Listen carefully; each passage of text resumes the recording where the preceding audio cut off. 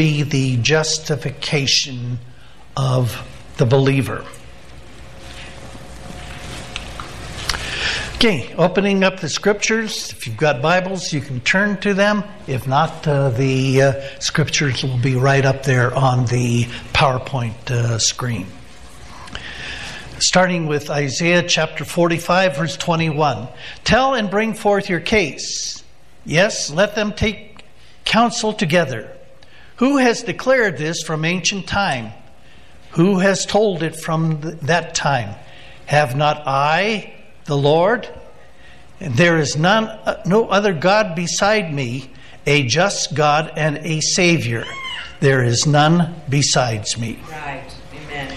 Romans chapter 3, verse 25.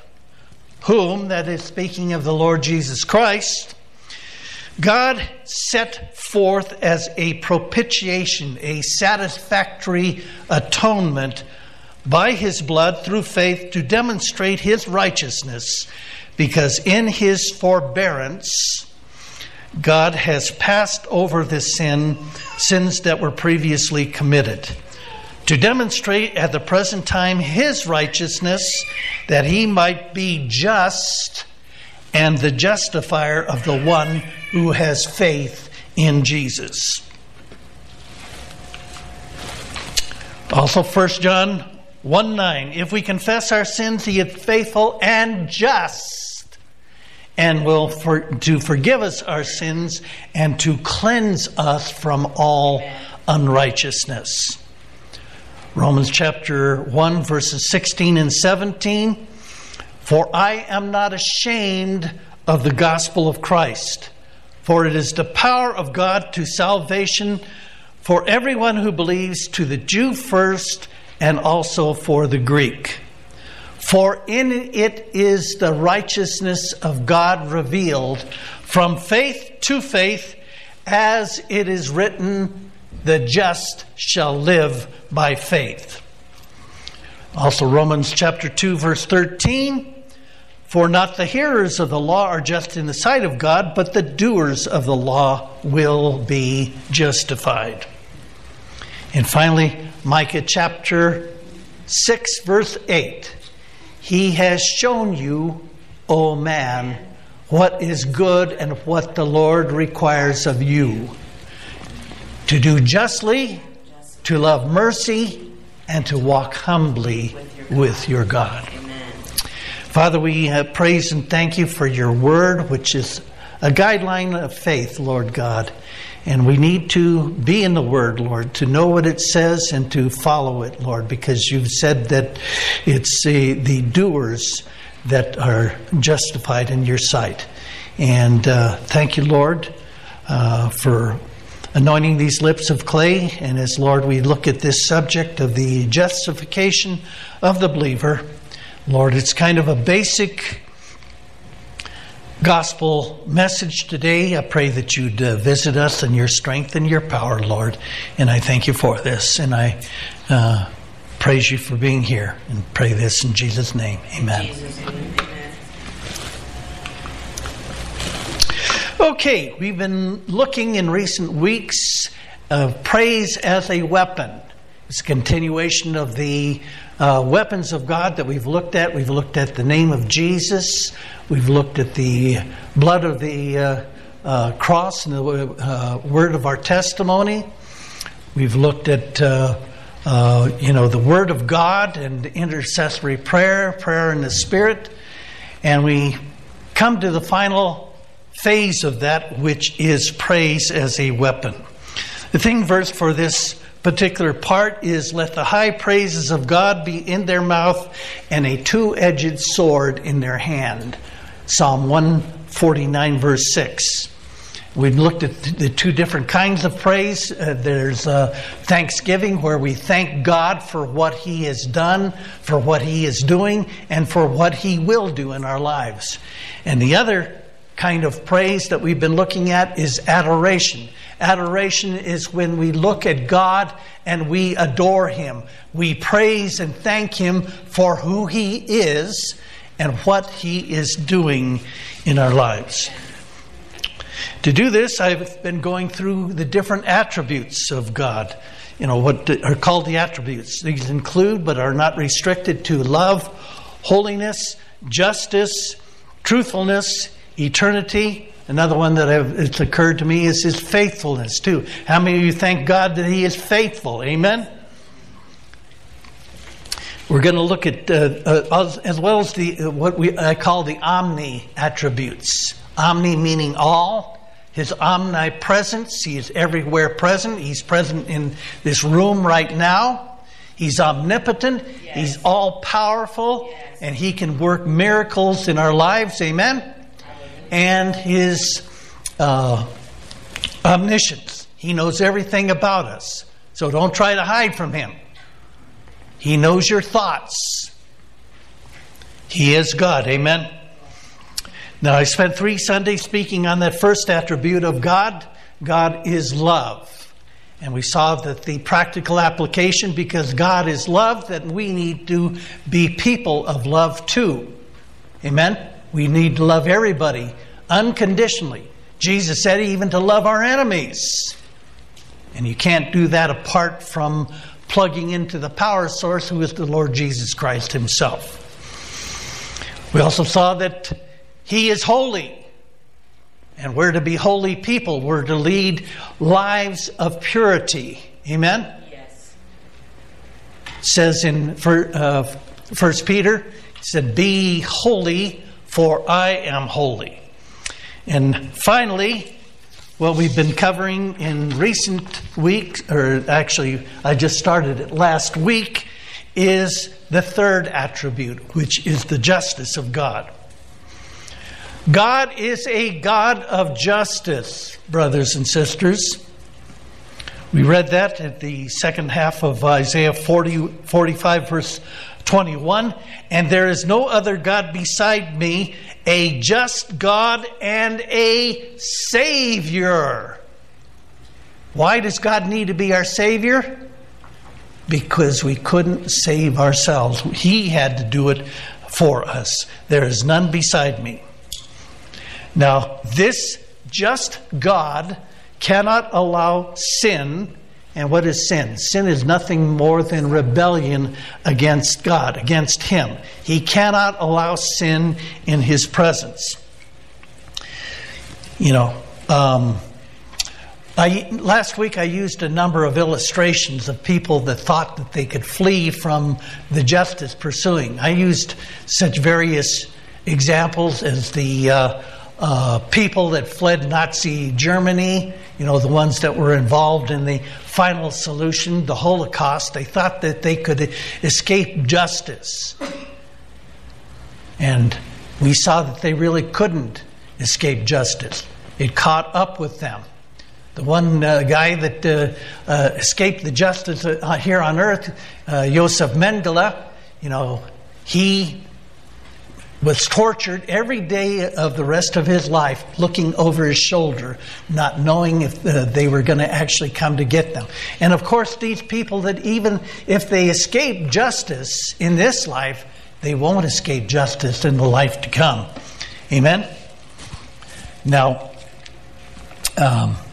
there's another scripture that I didn't share with you, and I put it up there here. Numbers 32, verse 23. "Behold, you have sinned against the Lord, and be sure your sin will find you out." Right. Everybody say that with me. Be sure your sin will find you out. Remember that scripture. Sin is going to catch up with you. It even catches up, an illustration I used last week was David.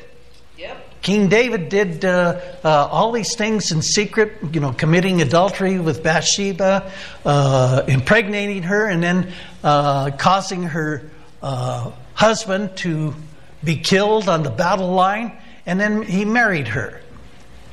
And his sin found him out. Nathan confronted him with it. If that story is in 1 Samuel chapter 12.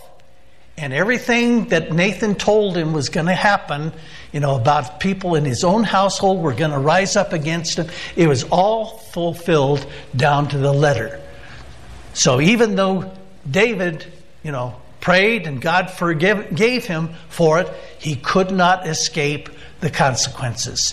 His sin found him out.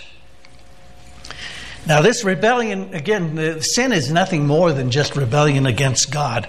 The devil and his angels rebelled against God sometime in eternity past.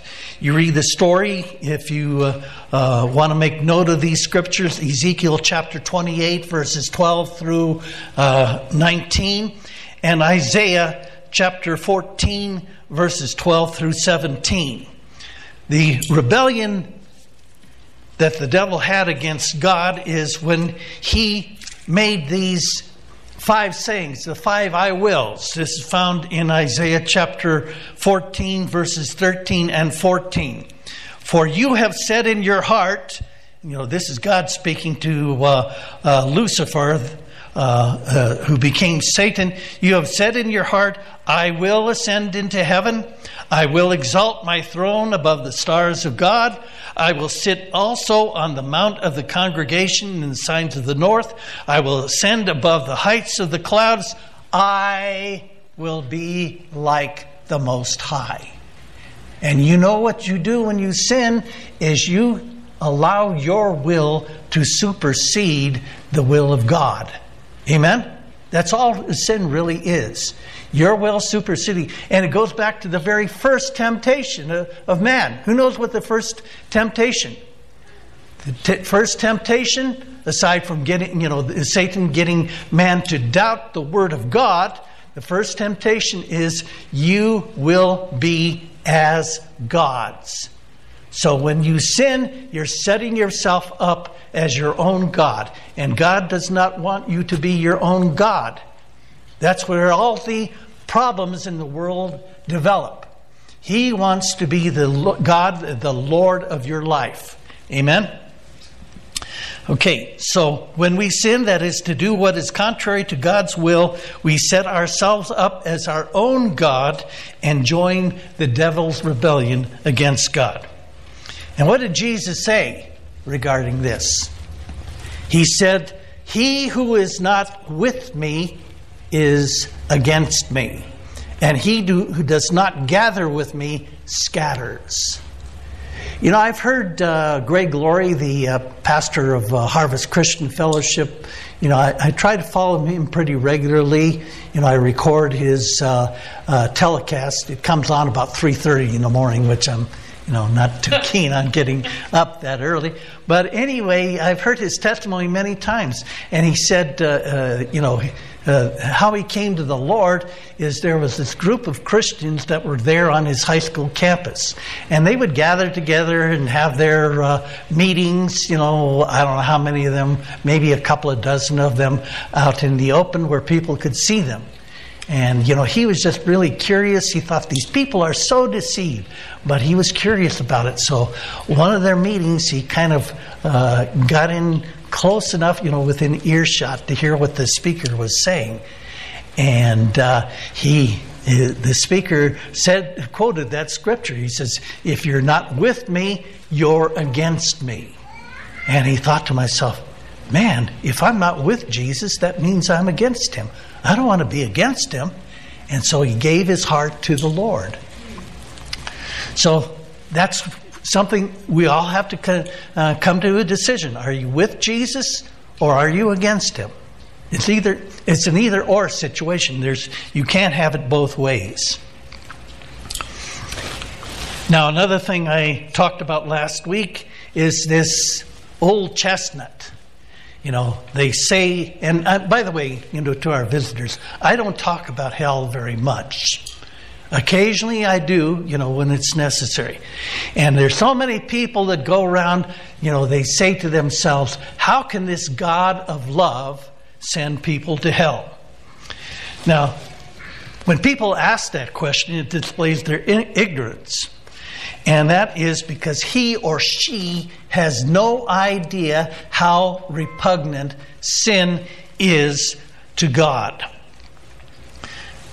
Because sin, if you persist in sin, you persist in that rebellion against God that I've been talking about. Now, the answer to that question is twofold. First, God doesn't send anyone to hell. He doesn't want us to go to hell. He didn't create hell for us. Who did He create hell for? It says there in Matthew 25, He created hell for the devil and his angels. He doesn't want us to wind up there. Therefore, God does not send man to hell. Rather, man willingly goes there by choice, by not accepting the sin sacrifice that Jesus performed for us on the cross. Second of all, God is a just God. And if we continue in sin and rebellion against Him, He has no choice but to allow us to continue on our way to an eternity away from Him. And that's what the Scripture talks about. What is hell all about? It's an eternity away from God. I shared with you last week. James says in James chapter 1, verse 17, every good and perfect gift is from above and comes down from the Father of heavenly lights, with whom there is no variableness nor shadow of changing. We've all sinned. Romans 3:23, for all have sinned and fallen short of the glory of God. And since Adam's fall, we are all born sinners in rebellion against God. We want our will instead of God's will. And that's the answer to the old chestnut. Do we sin because we're sinners, or are we sinners because we sin? Well, the answer is the former. We sin because we are sinners. We are born with the sin nature. We all have that sin nature. Paul, writing to the Ephesians in Ephesians chapter 2, verse 1, said, and you were dead in your trespasses and sins. That's another answer to the question. God told Adam, in the day you partake of the forbidden fruit, you will surely die. Did they die that very day? Well, if they didn't die, then God's a liar. But He's not a liar. They died in their trespasses and sins. But you know what? God has provided us an off-ramp. Here we are on the road to sin as long as we continue down our merry way. But there's an off-ramp. And God, gives that off-ramp to everyone. Romans 6:23, for the wages of sin is death, but the gift of God is eternal life in Jesus Christ our Lord. It's truly been said that you can go to heaven God's way or to hell your own, to an eternity away from God, away from every good and perfect gift. And to me, that's hell right there. Eternal separation from God and every good and perfect gift. That's what hell is all about. And Jesus is the only true way to heaven and eternal life. Jesus said, I am the resurrection and the life. He that believes in me, though he were dead, yet shall he live. And he who lives and believes in me will never, never die. I'm living eternal life now. Not just the day that I die that I'm going to go and be with Jesus. I'm living eternal life now. Life is union. Death is separation. Jesus said to Thomas in the upper room discourse that I've told you about, John chapter 13 through 17, Jesus said to one of His disciples, He says, I am the way, the truth, and the life. No one comes to the Father except by me. Peter, when he was forced to stand in front of the Sanhedrin about preaching and teaching in the name of Jesus, he said in Acts 4:12, neither is there salvation in any other, for there is no other name under heaven given among men whereby we must be saved. Jesus is the only way. And that's why no world religion truly provides salvation.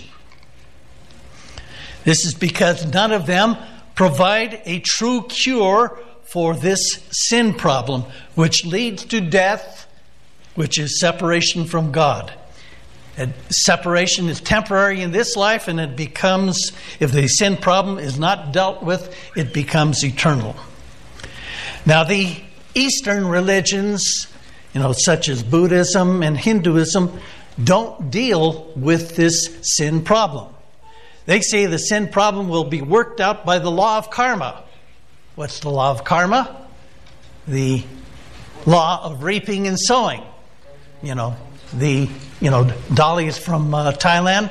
They have a saying, tam di, dai di, tam chua, dai chua. Do good, you get good. If you do evil, you get evil. And that, they think that your karma either gets worked out in this life or maybe in the next life. They believe in reincarnation, endless reincarnations until you get rid of all your bad karma. So, and this they think is the reason, the answer why some people suffer. Some people are born with deformities. Some are born poor. And the problem is that allows them to skirt their responsibility to their fellow human beings. My mentor, the late Dr. Walter R. Martin, used to talk about a trip that he took to India. And he said he saw these so-called holy men there in India. They would walk past a starving dog, a starving child, and the child would be just sitting there, crying, emaciated, crying for food, and these holy men would walk past him with no more regard for him than they would a dog. But when a sacred cow, they worship cows over there. The sacred cow would pass by. They would rush up to it, and after it eliminated, I don't mean to be crude here. This was Walter Martin's description of it. After it eliminated itself in the street, they would smear the feces in their hair because that was a symbol of their ultimate union with the divine. That's they have a whole different way of thinking things. Oh, that poor little boy there starving. Well, it's because he sinned in a prior life. That's his karma. I'm not going to interfere with his karma. He's got to work that out. Wow. That's not the Christian way. Now, a couple of illustrations about these Eastern religions. There's a man by the name of Rabindranath Maharaj, and he wrote a book called Death of a Guru. And during it was either my first or second year of Bible college, I saw his book in the church bookstore where I went to Bible college. And I thought it was interesting. I'd been doing a lot of research into the cults and things like that. But I said, I got a lot of other books to read. And then Rabindranath came and spoke at the church that I attended. And I listened to him. And after he was finished, I said, I got to go out and get that book. So I bought it.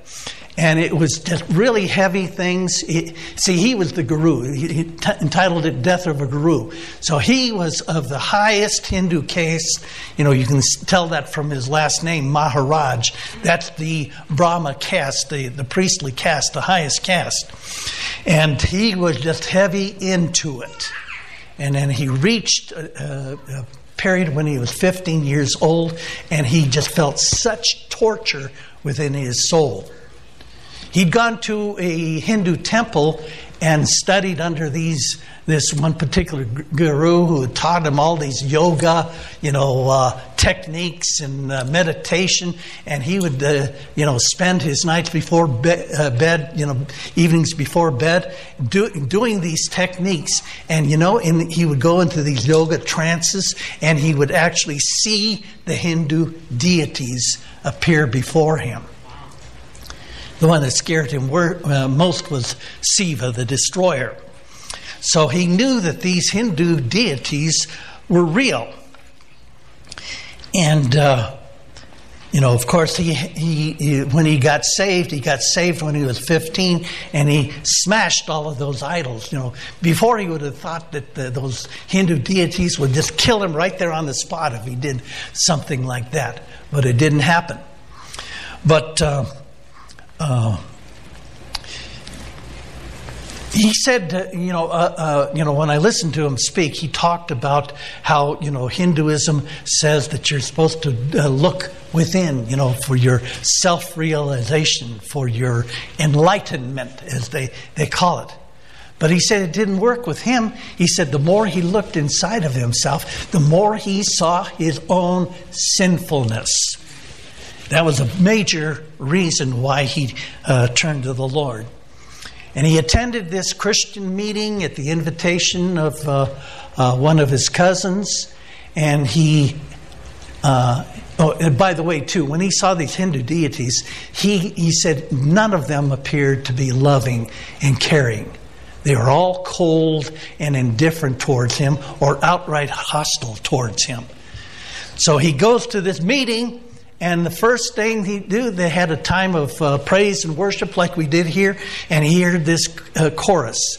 Wonderful, wonderful Jesus is to me. Counselor, Prince of Peace, mighty God is he. Saving me, keeping me from all sin and shame. Wonderful is my Redeemer. Praise his name. Yes, and he said it just blew him away. Nobody would call these Hindu gods wonderful, or a counselor, or a redeemer.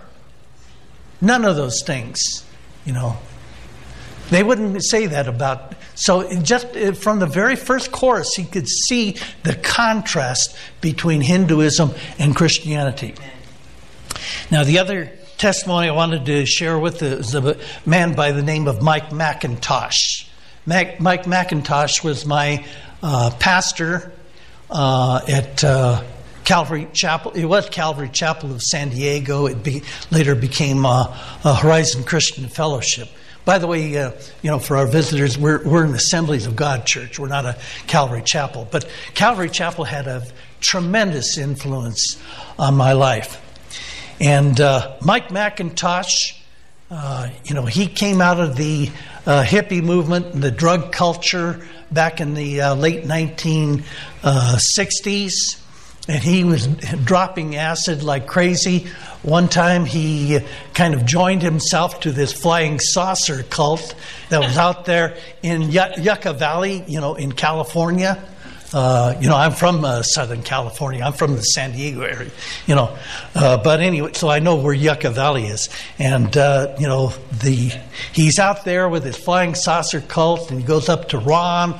He'd taken an OD, of LSD, and his mind's just tripping like crazy. And he was convinced that Ron was a mafia hitman out to get him. And, and he says, you got to help me, And Ron is there with a revolver, and he's putting shells into it. And so he was causing a big scene. So they took Mike and they tied his hands behind his back, put this black canvas bag over his head, and led him downstairs. And he was sure that he was going to get murdered. And at the very moment he's crying out, and he's into all these Eastern religions, transcendental meditation, Maharishi. In his vision, he could see Maharishi and Paramahansa Yogananda, another Hindu guru, then Krishna and Buddha, and all these appeared one by one in front of him. And he said, "You got to help me. You got to get me ready to die." And every one of them, he said, just laughed at him. And they said, "This is far as we take man." Wow. To death. And the last figure that appeared, who the last figure that appeared to him? It was Jesus himself. Wow.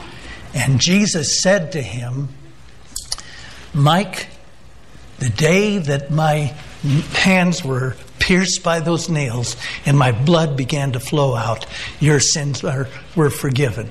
But you have to believe that and receive it." Amen. Well, Mike was not ready at that point. Again, he's just tripping like crazy. He thinks he's going to get killed. And in this, acid trip, he said he heard a big explosion. And for the next 2 years, he wandered around thinking half of his face was blown away. Wow. And he wound up in psychiatric hospitals and outpatients and things like that. And then finally he came into contact with the Calvary Chapels, the mother church at the time, Calvary Chapel of Costa Mesa. I've been there many times and listened to Chuck Smith. And, he got saved. And maybe a month or two later, he went up to Chuck Smith. They were having prayer for healing and everything. And he confessed his whole ugly life and everything. And they said, well, we'll pray for you. They prayed for him, and he was healed. Amen. His mind was healed. And he later became, like I said, Calvary Chapel of San Diego. I started attending that in November of 1975. And Mike started out as a little Bible study, about 10 people, and within a few months, it had grown up to a congregation of 1,000 people. It was already 1,000 people. Mike has got a tremendous, gift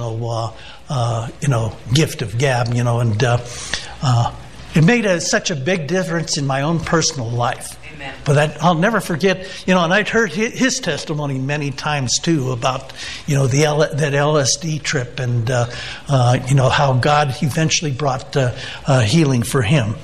But that's what always got me, is the fact that all these different Eastern religious leaders passed in front of him, and they said, this is as far as we take man to death. Now, neither does Islam really solve the sin problem either. They teach that you must accept Muhammad as the seal of the prophets. Well, what do they mean by seal of the prophets? They don't mean, that furry creature, lives in an aquatic, environment and goes, roar, roar, barks like a dog. Not that kind of seal. They mean seal, means he's the final and the greatest prophets. Now, they also believe that Jesus was a great prophet too. But they believe that Muhammad was even greater. And I've never figured out how that was, because if you ask them, well, they believe that Jesus was, Jesus worked miracles, right? Muhammad didn't work miracles. Jesus was born of a virgin. That's key too, because the next one, they believe that Jesus was also sinless. But Muhammad wasn't born of a virgin, and Muhammad wasn't sinless. So I kind of scratched my head and let me get this straight. Jesus, Muhammad didn't work any miracles. He wasn't born of a virgin, and he wasn't sinless. But they believe Jesus was all three. So how does that work, that Muhammad is the greater prophet? I don't know. Judaism. I've talked about the parable of the Pharisee and the tax collector found in Luke chapter 18, verses 9 through 14. The tax collector, just lists all these different things, why, he should be righteous before God. And the tax collector, on the other hand, just beats himself on the breast and says, God, be merciful to me, a sinner. And Jesus said that man, the tax collector, was the one who went down justified.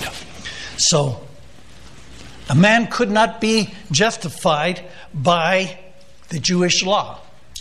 And I've told you before, the Apostle Paul went through that too. He went through his pedigree. If you read the 3rd chapter of the book of Philippians, he listed his Jewish pedigree, and then it hinges on verse 7 where he said, what things were gained for me, those I counted loss for Christ. And he said, I don't have a righteousness of my own, but I appropriate the righteousness of Jesus Christ by faith. Hallelujah. Okay, so the bottom line is all these world religions teach a salvation by works. And true Christianity is the only faith that has a concept of grace, which is unmerited favor. It's not something that you earn. It's something that God offers you as a free gift. Ephesians 2:8-9, for by grace you have been saved. If you've appropriated this sin sacrifice of Jesus Christ as your own, if you will, free ticket to heaven. For by grace you have been saved through faith, and that not of yourselves. It is the gift of God. Salvation is not earned. It is a free gift, but you have to reach out and take it. So there's no justification by works. Proverbs chapter 28, verse 13, he who covers his sin will not prosper, but whoever confesses and forsakes them will have mercy. That's the mercy that the tax collector was looking for. He confessed and forsook his sin. So that's the biblical pattern for dealing with sin. And it extended even back into Old Testament times.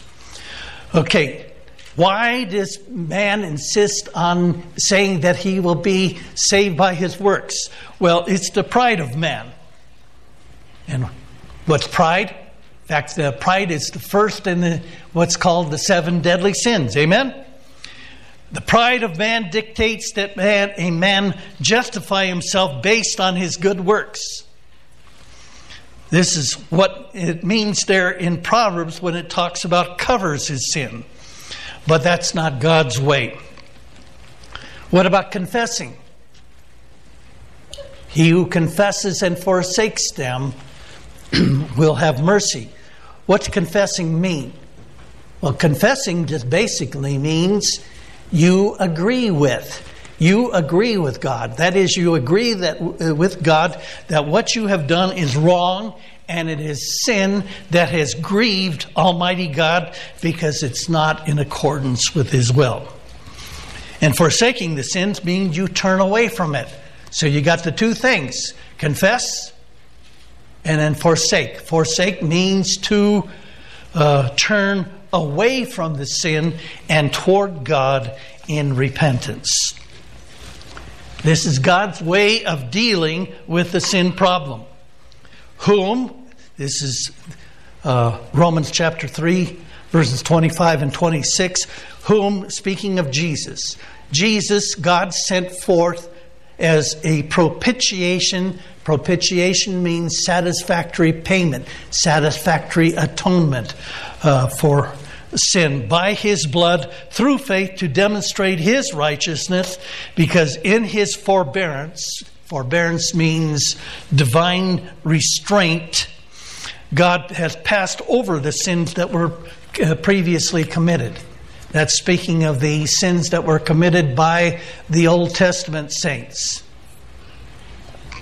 God restrained Himself from putting His full wrath upon the people that committed them. That's how David was able to get by in spite of his grievous sins, because he was looking forward to the sin sacrifice that Jesus would have. The Old Testament saints were saved by looking forward to it. We are saved by looking back at it. To demonstrate, verse 26, to demonstrate at the present time His righteousness, that He might be just and justifier of the one who has faith in Jesus. And again, 1 John 1:9, if we confess our sins, He is faithful and just to forgive us our sins and to cleanse us from all unrighteousness. Notice we can't clean ourselves. He has to do it for us. Through what? Through the blood of Jesus Christ. That's the only detergent that will cleanse us from our sins. Just 2 verses from, before 1 John 1:9, 1 John 1:7.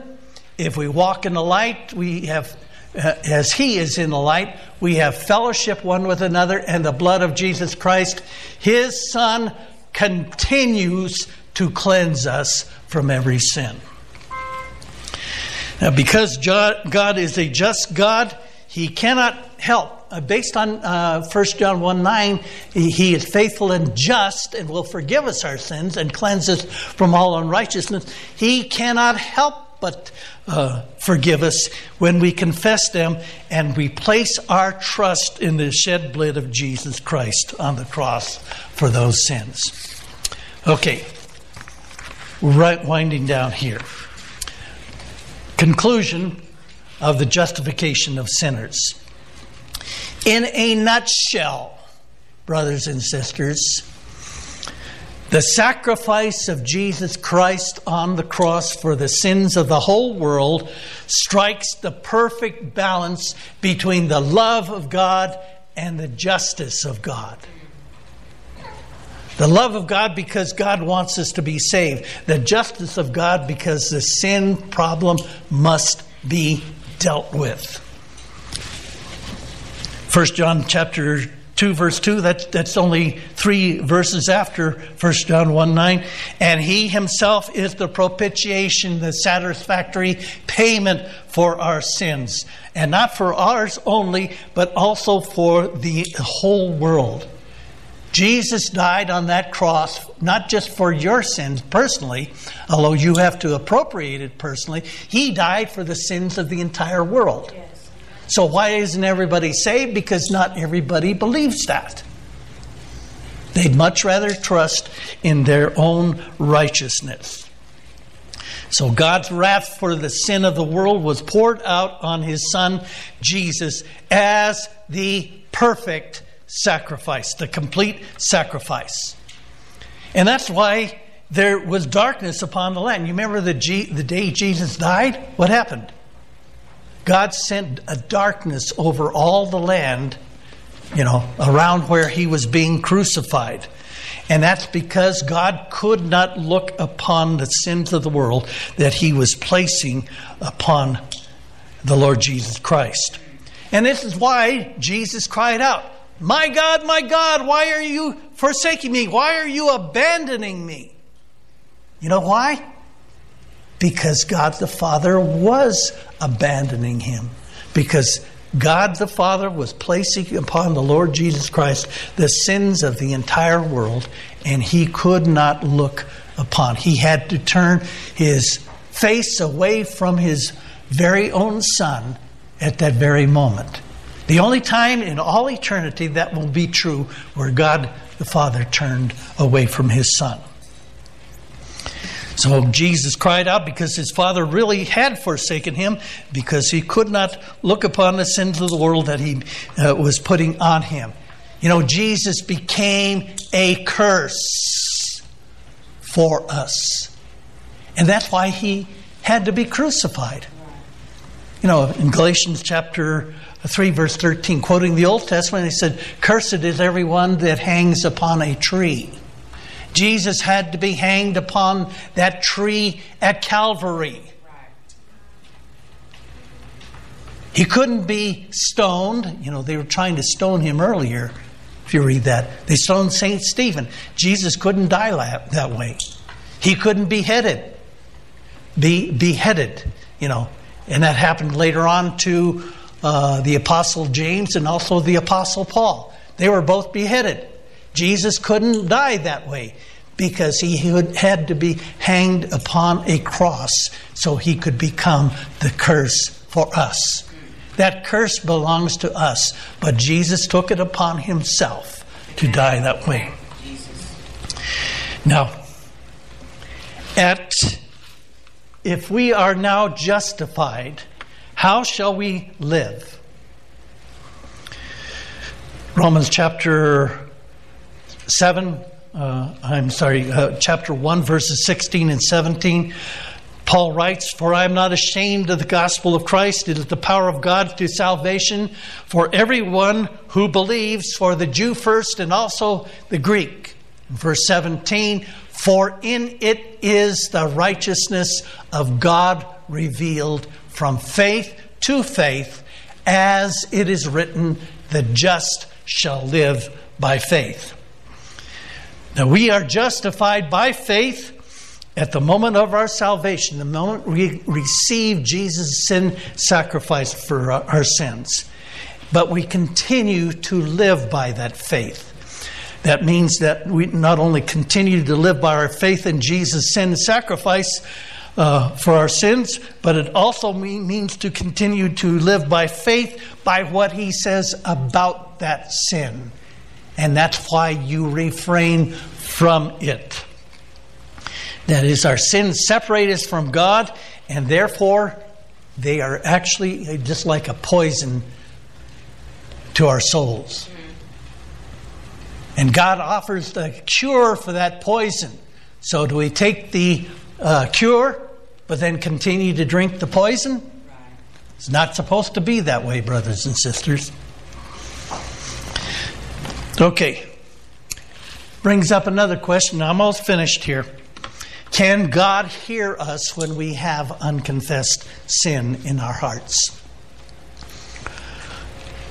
I bring the prophet Isaiah to the witness stand there, and he writes in Isaiah chapter 59, verses 1 and 2, "Surely the arm of the Lord is not too short to save, nor his ear too dull to hear.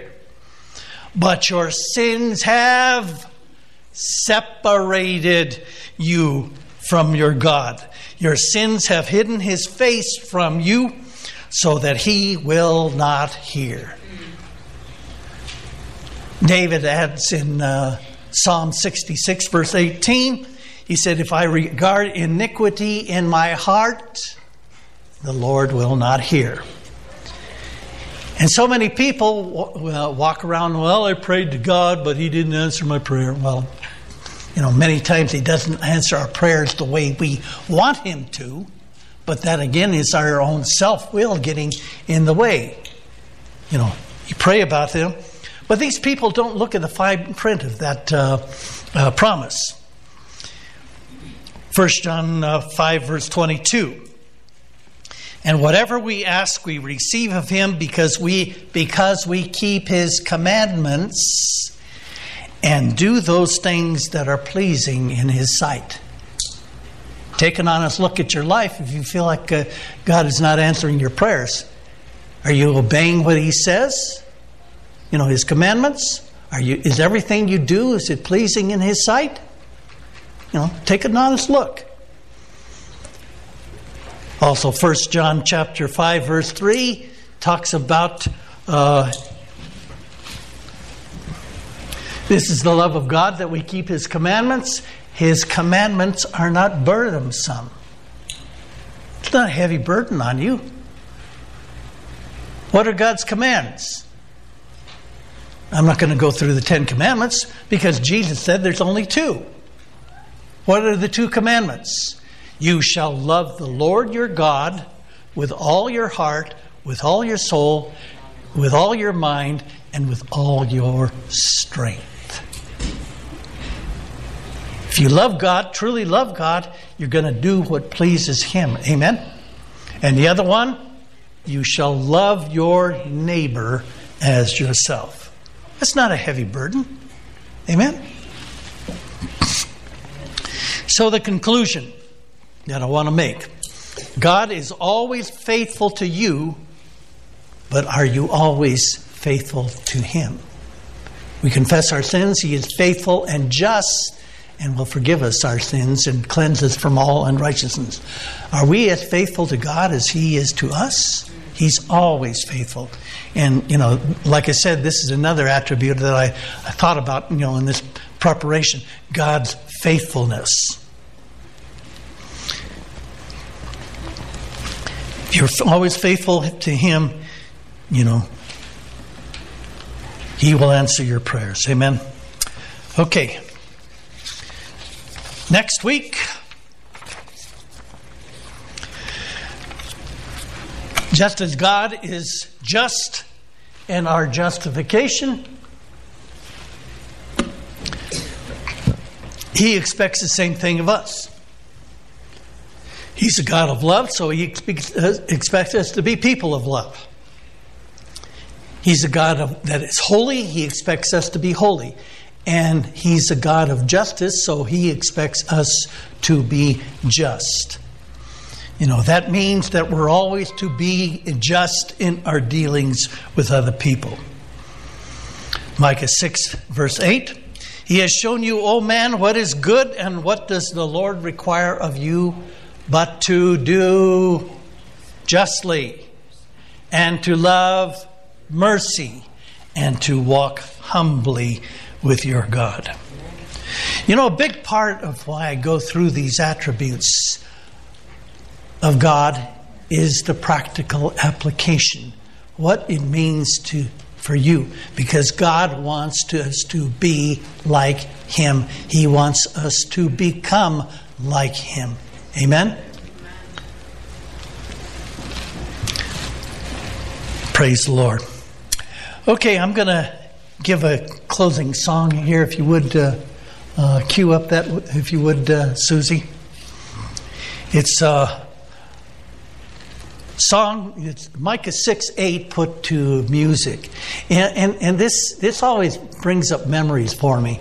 I took my family out to the faraway country of Thailand back in 1982 and 83.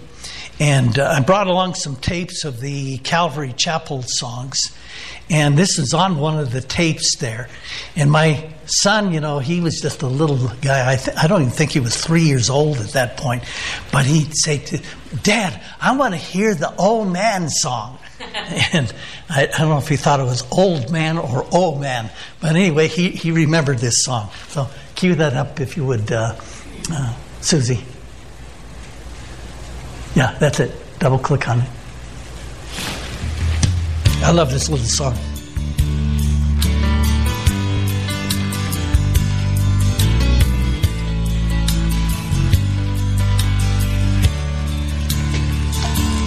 He has shown thee, oh man, what is good and what the Lord requires of thee.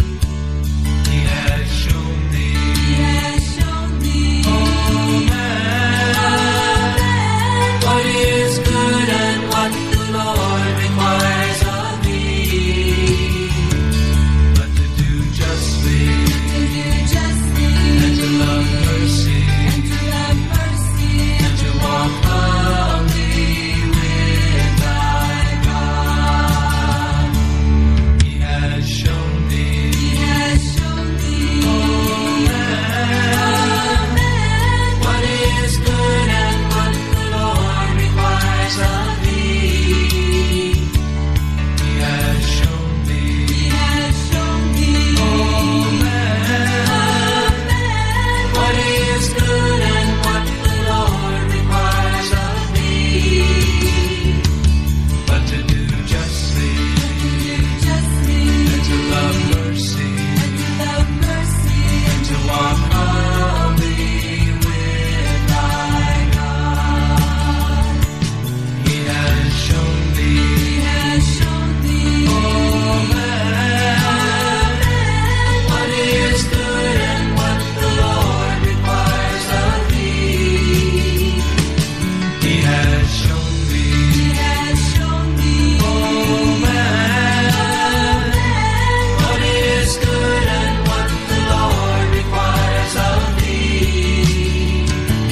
But to do justly, and to love mercy, and to walk humbly with thy God. He has shown thee,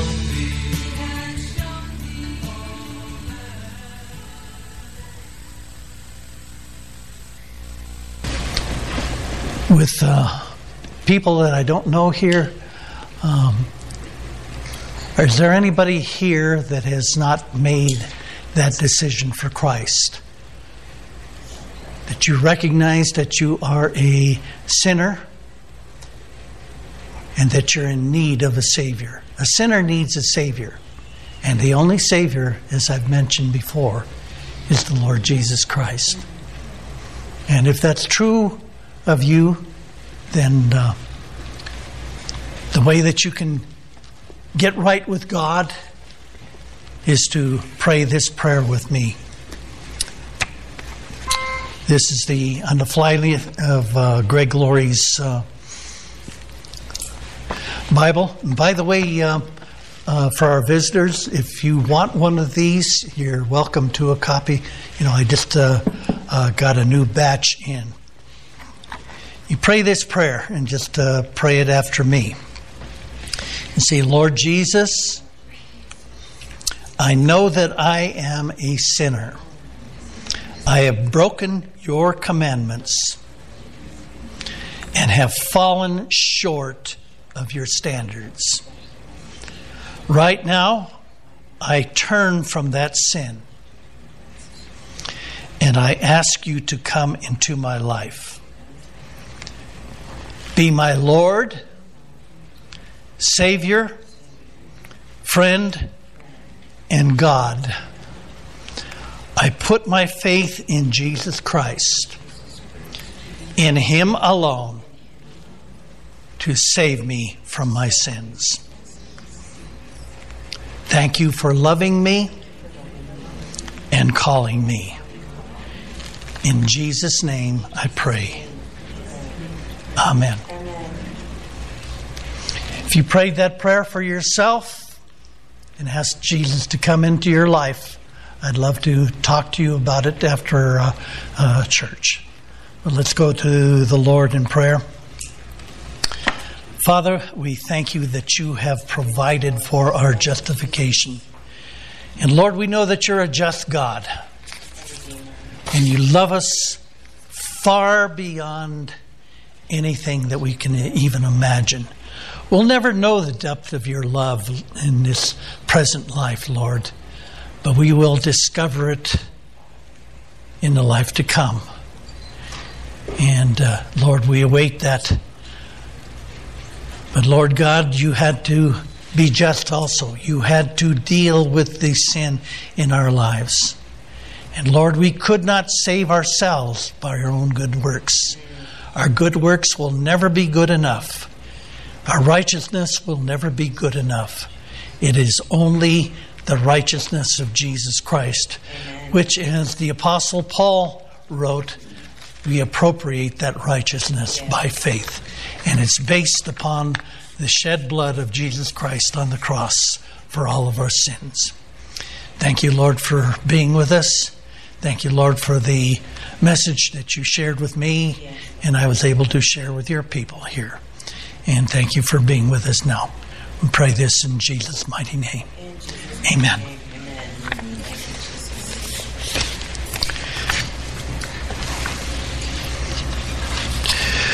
Okay, so you were saying that Mariah and Nathan, you'll be heading on out. Are you driving back to Wyoming right away, or what? Phoenix. You're going to Phoenix. My brother's wedding. Oh, okay. Stay cool. That's all I can say. It's supposed to be 109 today. I can't believe it. That's the hottest day that I can remember here in Fredonia. Yeah. They were talking about how Las Vegas is going to set some heat records too. So anyway, you're coming back this way on the way back to Wyoming then, or what? I don't know if we're taking the same route. Okay.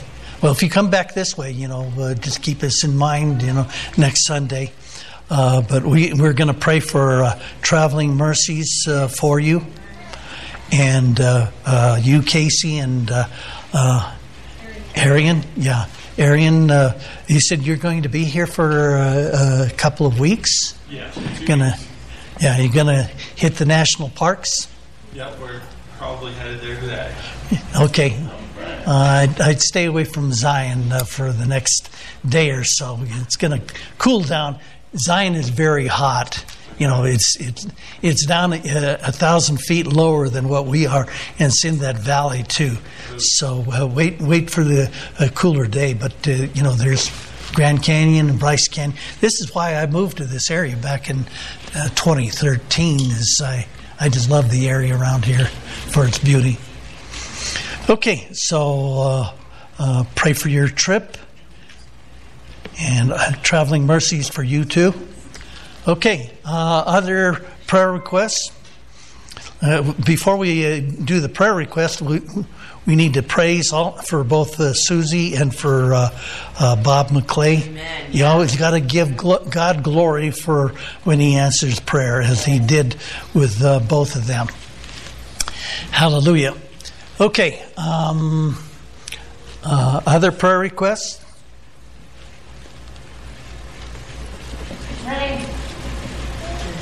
Yes, there's a slight chance of rain in the offing.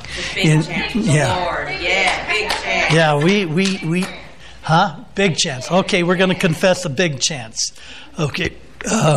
When is this monsoon season supposed to be? It was supposed to start the first of the month, but it's late. Sometimes they're early. Sometimes every year is different. We had so much snow and rain this winter. By my calculation, we got about a cumulative total of about 30 inches of snow. I know it's hard for you to believe. We do get snow around this place. But we had a really wet winter, and now we've got so far a dry monsoon season. But things can turn around too. You just never know. The weather patterns can change.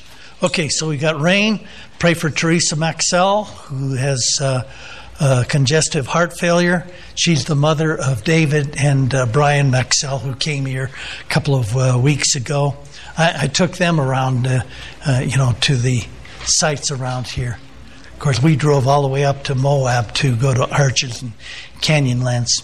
I love being around in this area. So much to see and do. Okay, pray for Teresa Maxell. Continue to pray for Laura, that God would keep her cancer-free. She had chemo, treatment, and surgery, and she's cancer-free now. Pray she stays that way. Pray for Larry Larson. Pray for Mary Woodward. Okay. Pray for other Pastor Sandra. Pastor Sandra was pastor here before I took over at the beginning of 2020, but she lives out in Hurricane. By the way, they call it Hurricane around here, not hurricane like everybody else, but the locals call it Hurricane around here. So anyway, she lives out there in Hurricane, about 65 miles to the east of, or actually the west of here, She was retired, but she's gotten involved in the AG Church in Hurricane now, so pray for her. She has a lot of problem with pain, from previous injuries, and pray that God would anoint her. She's become associate pastor there in Hurricane, so I'm so happy that God is using her again. She can preach again. One of the big reasons why I took over is because she had a really serious fall and injured her head, and her brain got scrambled up, and she could no longer preach. But now, it's been almost 4 years later, and she's back to being able to preach again finally. Okay, Pastor Sandra, who else? Trevi. Okay, for Trevi. Okay, yeah.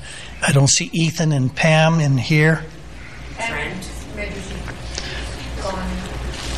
Yeah, but Trent was here on Wednesday. I'm surprised he's not here today.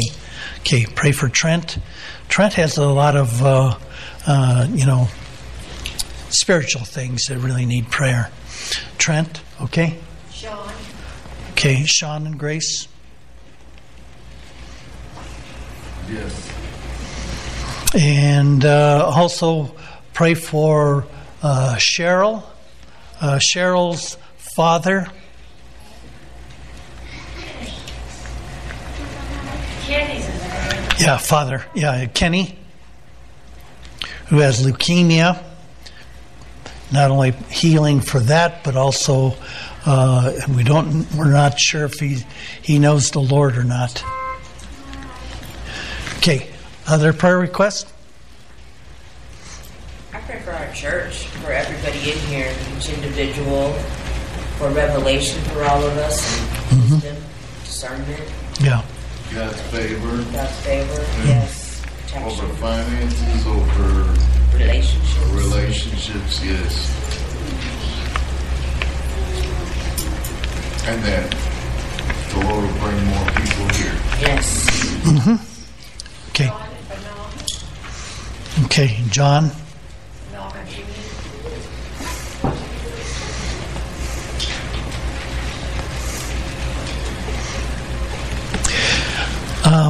Casey and Nathan, did you have any particular prayer requests that you wanted to pray for? Maybe just you maybe pray for us as a family as we're on a trip, and a lot of it has to do with us just trying to restart, reset, and heal. We're just trying to really stay focused on as we're out traveling, still being in God's Word, and also Amen. not skipping church. Well, we're glad that you came here this Sunday. You know, you're very welcome. Pastor, if you could also pray. We lost my uncle a couple weeks ago, and he has 2 children that are saved and 2 that are unsaved, and that they're just really having a hard time missing their father and stuff. And he was a believer, but they're just having a really rough time. Okay.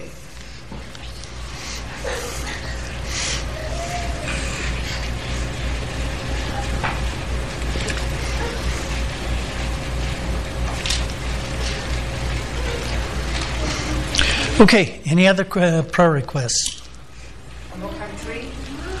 Okay, yeah, we always pray for nations, starting with our own. Pray for Israel. And also Iran, that's threatening Israel. They need prayer too. And pray for Ukraine, with the war going on. And Dolly's home country of Thailand. And yeah, have they selected a prime minister? Yeah, they had an election 2 months ago. 2 months ago, but that's where they select the party that's going to take control, but they still haven't selected a prime minister. So they're Thailand, the political problem. Okay, other prayer requests? Okay, we always pray for family and friends, both saved and unsaved. Okay, anything else? Okay, who's got an unspoken request? Raise your hand high. You want God to meet that need. You got to admit that you got it. Okay? Okay, if there's no other